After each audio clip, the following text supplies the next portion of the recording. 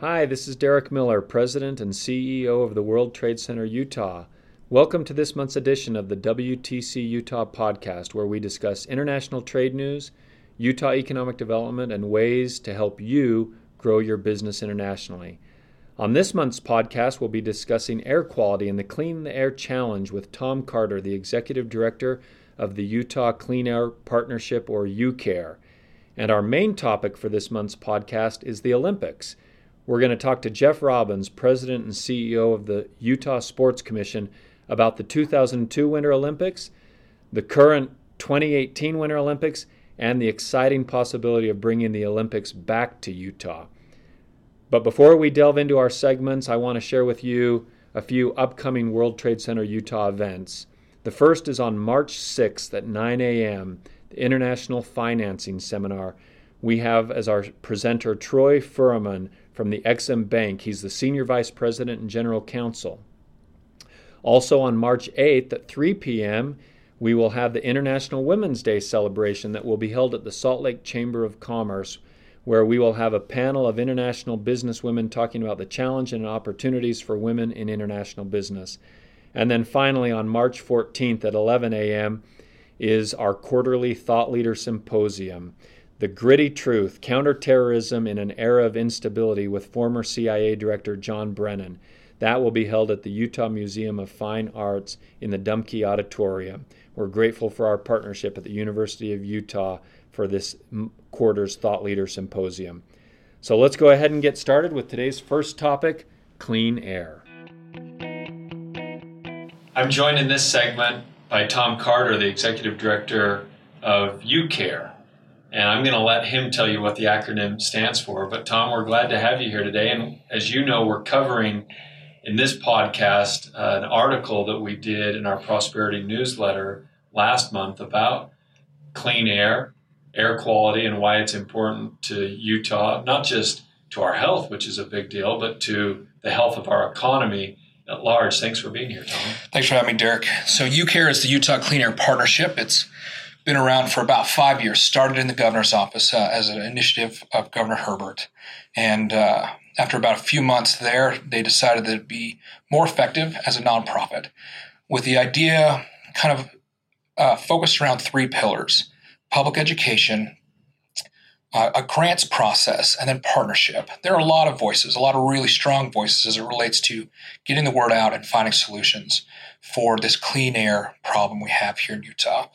And instead of letting everybody go off and talk and push in different directions, the governor, in his wisdom, thought we should get together and have a partnership and coalesce everyone and work together.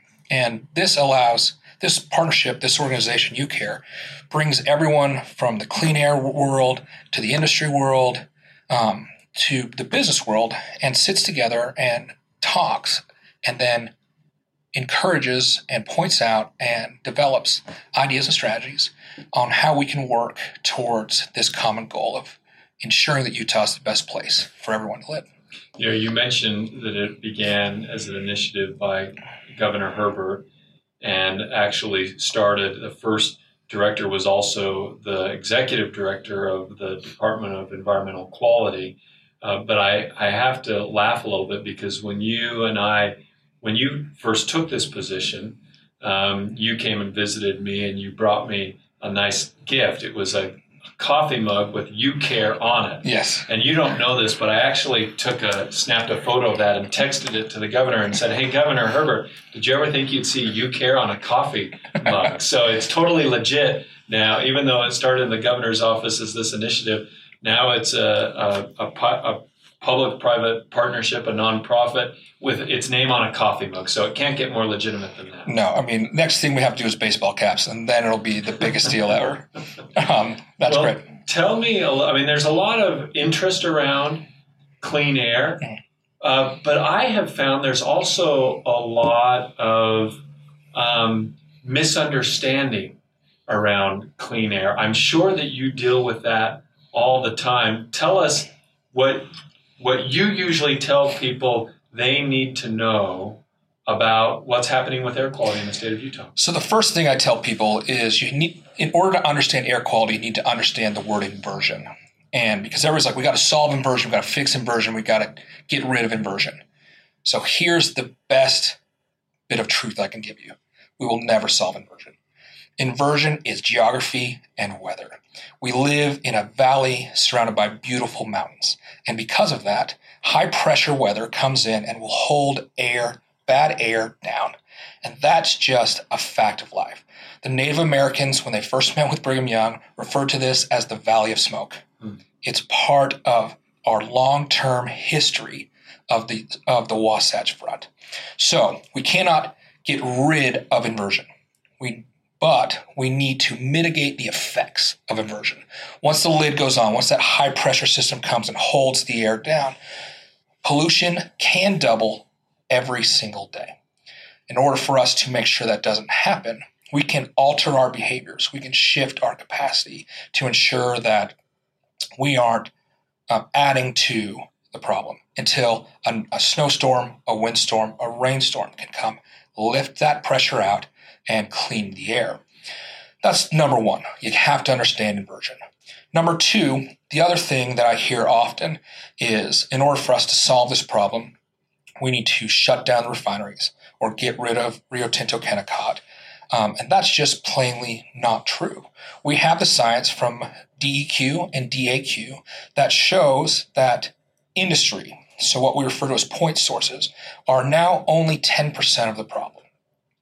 Really, 50% of the problem, if we want to be specific, 48% of the problem are tailpipes, the cars we drive. And so when people ask me, what are you going to do about air quality? What is the government going to do about air quality? I turn around and say to them, really, what are you going to do about air quality? Because not only is it 48% our cars, it is also 40% our homes. So the problem is everyone. So the solution has to be everyone. So I understand the cars part of it. Help me understand a little bit more about the homes. What is happening in homes that's causing an air quality problem? So the biggest of the low-hanging fruit related to what happens in our homes is we have fireplaces. We burn wood. Now, we did an initiative this fall where we helped people move from wood-burning stoves to gas-burning stoves. Wood is very, very dirty. We no longer burn coal in our homes, so that's one of the reasons why we are doing better. But if we can get rid of burning wood. Additionally, things like our washing machines, our water heaters, all have NOx emissions. And those emissions have issues or pollutants in them. Also, the way in which we heat our homes. We keep our homes too warm. That also has a significant amount of emissions as well. So we encourage people, if you keep your house at 70, 72 in the wintertime, keep it to 68 and buy a nice sweater or cuddle. UCARE is in favor of cuddling, consensual cuddling in this day and age. But and in the summertime, keep your home warmer. There's no reason to run your heat too much or run your air conditioning too much because there are emissions in that part of our world as well. So we talk all the time in Utah about how we have the fastest growing economy and we're one of the fastest growing states. So when we talk about tailpipes, when we talk about homes, this is not slowing down. We're putting more tailpipes on the road, I assume. Yes. We're building more homes, more apartments. I live right here in the heart of the city, and so I see it going on all around me. So we've got, on one hand, we've got to reduce those emissions, but on the other hand, our population's growing. How do we solve for that? I mean, is it a losing battle? I hope not. It's not, because we see that over the last 10 years, our emissions have reduced in this state by about 30%, and we've grown by about 30%. So one of the things that is beneficial in a state like Utah, where we are so tech-focused, and we've made that shift with the Silicon Slopes. You work with them directly, Derek. You understand how these guys work and what's going on here. Technology is our friend as it relates to solving the air quality issue. One of those things we see with the cars is we ask people, when it's time to buy a new car, when it's time to get a new car, evaluate the smog rating. We've done a great job of looking at fuel efficiency. On your fuel efficiency sticker, when you go and look at a car, there's also a smog rating. UCare has developed a tool. It's on our website, ucare.org, where you can find out what the smog rating is on your car. And smog rating is getting so good that for the 2018 models, they had to recalibrate because cars are just getting that much cleaner. That's great. And on top of that, as we have Tier 3 fuels coming into the market, a Tier 3 fuel doesn't necessarily need to be in a Tier 3 car. Better fuel will make a bad car better. We do want people driving the best possible car that they can. As we continue to electrify the fleet, people buy electric cars, and we work with organizations, Rocky Mountain Power, Maverick, to get more and more charging stations here in the state. We believe the market will bear out and people will have less anxiety about charging their cars. People will buy more and more cars, also the next electric cars, and also next 2 or 3 years, we will see more affordable electric cars. The market and technology will help us with this problem. Additionally, though, until that happens, we need to be making better choices, better decisions. And some of those things is just reducing our cold starts and trip chaining and carpooling and using public transportation. We're really bullish. There's legislation moving through the state legislature right now that kind of restructures the public transportation, takes money from roads and goes towards public transportation, which allows us to be planning on what this state's going to look like in 5, 10, 15 years with so many people coming. I'm excited and I am optimistic that as we continue to invest in infrastructure, invest in technology, we will continue to find really good workable solutions. I like the mix that you laid out there, Tom, as far as yes, technology will provide us new solutions, but it doesn't mean we can just sit back and wait for those solutions to come. There are things that each one of us can be doing today. I referenced earlier that we had this article in the Prosperity newsletter, and I think maybe this is a good way to conclude this segment of the podcast, is how important air quality is to our state's economic prosperity. Tell us about how you see that. I mean, you're dealing with this from an air quality standpoint. I deal with trying to help the economy to grow each day. We need to be working together. You mentioned one of the third objectives of UCare are those partnerships. Why don't you send us out on this segment talking about those partnerships and then let people know where they can go to find additional information. So one of the great things, thanks, Eric, is this idea of partnership is working with, like I said, businesses, industry, advocacy groups to find solutions, right? There are no perfect answers, but there are practical solutions. And one of these great practical solutions we're working on right now here in the month of February is the Clear the Air Challenge. And that's where businesses, families, and individuals can figure out the best way to clear the air themselves as it relates to multimodal transportation. So today I carpooled into work and got dropped off. And then I needed to come downtown to meet with you guys. So I jumped on Trax and took Trax downtown. That's me eliminating a bunch of emissions personally. Works for me. And through this program, that's a partnership with the Department of Transportation, the Chamber, UCare, and all these other businesses that are participating. We're working to find solutions for each business themselves. So I track it. I know how much emissions that I'm removing. Other businesses are doing these things themselves. They're signing in. They're signing up their employees. And as we do this month, we're hopeful that it's going to continue to shift behaviors to make these decisions. And knowing that there is no one-size-fits-all solution here. So we're excited about that. We're excited to sit with each organization and say, okay, here are 12 different ideas. Which one works for you? We don't want to regulate this. We don't want to force it on anybody, but we know that each organization wants to bring in new and best and bright talent, and they want people to feel like this is the greatest place to work, because we all know that. We live here. We love what Utah is. And so when we can provide people with these practical solutions through our partnership opportunities, they're going to continue to succeed in this space.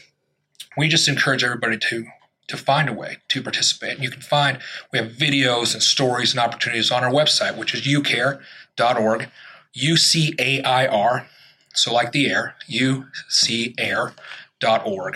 And please come and be a part of that and be a part of the solution. Instead of looking outward and saying, what is everybody else doing? Look at yourself and say, what can I do today to help make Utah the best place to be? That's a great message. Thanks, Tom, for what you're doing personally to clean the air. Thanks what you and UCAIR is doing as an organization to help.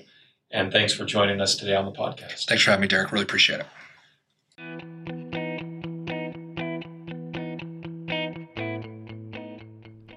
Hi, Jeff. Thanks for joining us. Before we get started discussing the potential Olympic bid that everybody's excited about, let's start by you telling us a little bit about the economic impact from the 2002 Winter Games. Look at the 2002 games and what's taken place. There's an estimated about $6.5 billion in impact driven from the 2002 games, and that was our friends at the University of Utah that did a study and looked at that for our exploratory report. About 47,500, I think, was the jobs created with the Olympics in 2002. So, significant impact, hundreds and hundreds of millions of dollars of branding and awareness that were generated not only during the games but after the games and since the games. So, in terms of economic impact and something that was significant to the state of Utah, certainly the 2002 games provided that for Utah. So if you look at moving forward, the Olympic legacy that we've had here, we've been involved in about 700 major sporting events, various sizes, generating well over $1 billion in economic impact from the events that we've hosted here, which is a key part of obviously trying to get another Olympics. It's a sporting event or an event with sporting events that are being hosted. So having expertise and continuing that is a key part of bidding on a future games. We also have a lot of training going on here, elite level, world-class training that's taking place in our venues.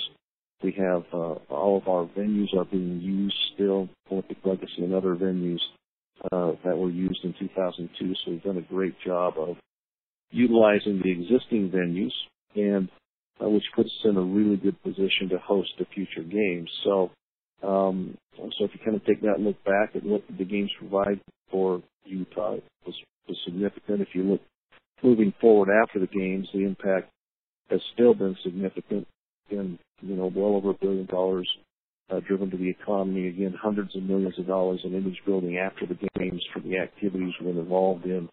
And that sets us up really pretty nicely to host the future games in terms of being ready, willing, and able, and also as a driver to our economy and our image for the state of Utah. And share with us how the 2002 games put us in a position to host future games. Well, there are a number of places that have hosted the games twice that you look at, especially on the summer side. Paris, some 3 times, London, Paris. You're looking at Paris hosting again in 2024, LA 2028. So when you start looking now, because of one of the major decisions that the IOC looks at is can you leverage additional infrastructure, the cost. And so when you look at going back, places that have hosted the games again that have had a robust Olympic legacy like we have here in Utah and have continued to utilize those existing venues, the cost is lower. And so I think you're going to see in the future more cities that have hosted before, as long as they've continued to keep their legacy venues alive and being utilized. There's just more of them that the events are going to go back to, I believe, because it makes them more cost competitive and reduces the number of funds that have to go into building additional event and unrelated infrastructure. One thing that a lot of people talk about is transportation infrastructure. tell us how the transportation infrastructure of today compares to when we had the Olympics in 2002. Right now you have a significant airport construction that's going on. So we would probably have, certainly one of the newest and most advanced airports that we've ever had, certainly significantly different than we had in 2002. Since 2002, you have light rail going through downtown and going south. You have the rail line, the front runner, that runs along the Wasatch Front that wasn't here. So you have additional transportation infrastructure in place we didn't have with the airport and now with the front runner and light rail. And so we've got more than we had. So that's and significantly more. But you also have a chance, I think, to look at innovating in different ways, to whether it's looking at the sustainability, environmental. It could be electric vehicles. It could be mass transport. It could be looking at doing something that you have more efficiency and really plays into that environmental and sustainability side of transportation, which you didn't have back when we were involved. So certainly all those kinds of things, if you were going to bid again and host the games, would be areas that in the exploratory report that we looked at. And so we think we can actually innovate in this whole area of transportation to perhaps make our transportation up the mountains, up the resorts, better, more efficient. Jeff, tell us a little bit about the resolution that was recently passed by the legislature and signed by Governor Herbert in support of hosting the future Olympic Games in either 2026 or 2030. Legislature passed a resolution just a few days ago, and the governor, the speaker, and the president signed that, essentially encouraging Utah to host a future games. So they pointed out 2026 or 30, or a future games when the opportunity becomes available. So that passed unanimously through both bodies. One of the most difficult things that you have with many of the Olympic cities is getting both the public and the elected officials on board with hosting the games. Here we have kind of our unique in that, again, we had an 89% poll and a 90% that was online. So extremely high favorability with our citizens. And then you have the resolution that was ran in our legislature that passed both bodies unanimously. So when you have your elected officials passing a resolution unanimously, then a very, very high poll that in terms of favorabilities, there's really not many places that have both of those going for them that we're aware of. What should Utahns know about bringing all these international visitors to our state, both of what happened in 2002 and also potentially in the future? What does it mean from a tourism perspective? Well, it's the tourism industry is a significant part of Utah's economy. So when you have a bigger audience and a more international platform to promote to, worldwide, obviously having billions of people, watched, or you have 6 billion people. I think last time there was 3 billion viewers. Now that doesn't mean 3 billion people, different people watch, but 3 billion viewers. So you're seeing a significant part of the world watch the games. And when a significant part of the world watches the games and sees Utah, certainly around the world, Utah doesn't have the notoriety of some of the major destinations that some of our international community typically sees. The New Yorks, the Los Angeleses, perhaps Las Vegas and certain locations. So it gives them a better perspective on Utah, also orients them to what we have here. Also influences business leaders and people who make decisions on where to relocate businesses are also influenced because they see all of the different assets that you have. They view you as a peer of many of the cities that sometimes appear larger because they don't know any better. So you look at tourism, you look at relocation, attraction of business, into international trade like you guys do. All of those elements are key parts of what a platform to drive your message to the world can do for you if you're smart and if you have the right messaging. And so clearly having a platform to message the state of Utah, to drive tourism, to drive international trade, to drive business relocation, are all key parts, and also bringing a lot of other major sporting events in, because if you're able to host the Olympics as a major sporting event and put it on well, then the other major sporting events look at you in terms of, boy, if they're able to host the Olympics and host it well, these other major sporting events that drive so much impact to our economy, it's likely that you could host them well also. So based on all this information, what are the next steps for an Olympic bid? Where do we go from here? Steps, okay, I hear you. Next steps are we're waiting for the United States Olympic Committee. They have to decide when they want to bid again, which year, 2026 or 2030. And, our sense is that they will be leaning more towards 2030. And then that will give us more direction on what games to look at going after. The games is decided, or the IOC awards the games 7 years before the actual year. So in 2023 for 2030, the IOC would award the games to a bid city. And then the USOC and the IOC would have some dialogue phases for a couple of years leading up to that. So if it ends up being 2030, then 2021, 2020, we would have to actively engage in the process. If it were 2026, the IOC will award the bid for 2026 in October of 2019. So about a year and a half. Thanks, Jeff. Any last thoughts that you want to share with us? Great. And there's one more. Oh. And finally, how can Utahns get involved in expressing and sharing their support for this exciting Olympic bid? Obviously, there's still a very high level of enthusiasm among our elected officials and the public in hosting another games. It makes great financial sense because we have so much infrastructure that's already in place and currently being utilized. And so it makes sound financial sense. We believe that the community will rally around it again. We have tremendous volunteerism here.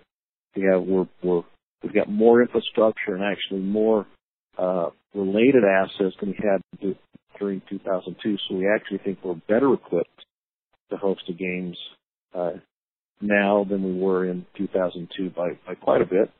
And so, and then the worldwide notoriety, it's something that in the world of sports and TV and media is certainly at a pinnacle. It's as high as any other property in the world. So the platform that gives the state of Utah to both promote itself and drive business to our economy is really unparalleled. So it just seems like it makes sense from all those reasons to go after it again. If we have an opportunity to do that, again, we don't control whether or not the U.S. bid city is put forward to the IOC, but we want to stay ready, willing, and able, and make sure that if that opportunity does arise, we're positioned to take advantage of it.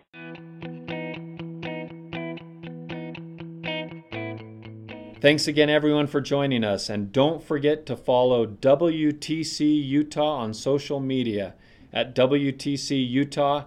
And also, don't forget to tune into next month's podcast.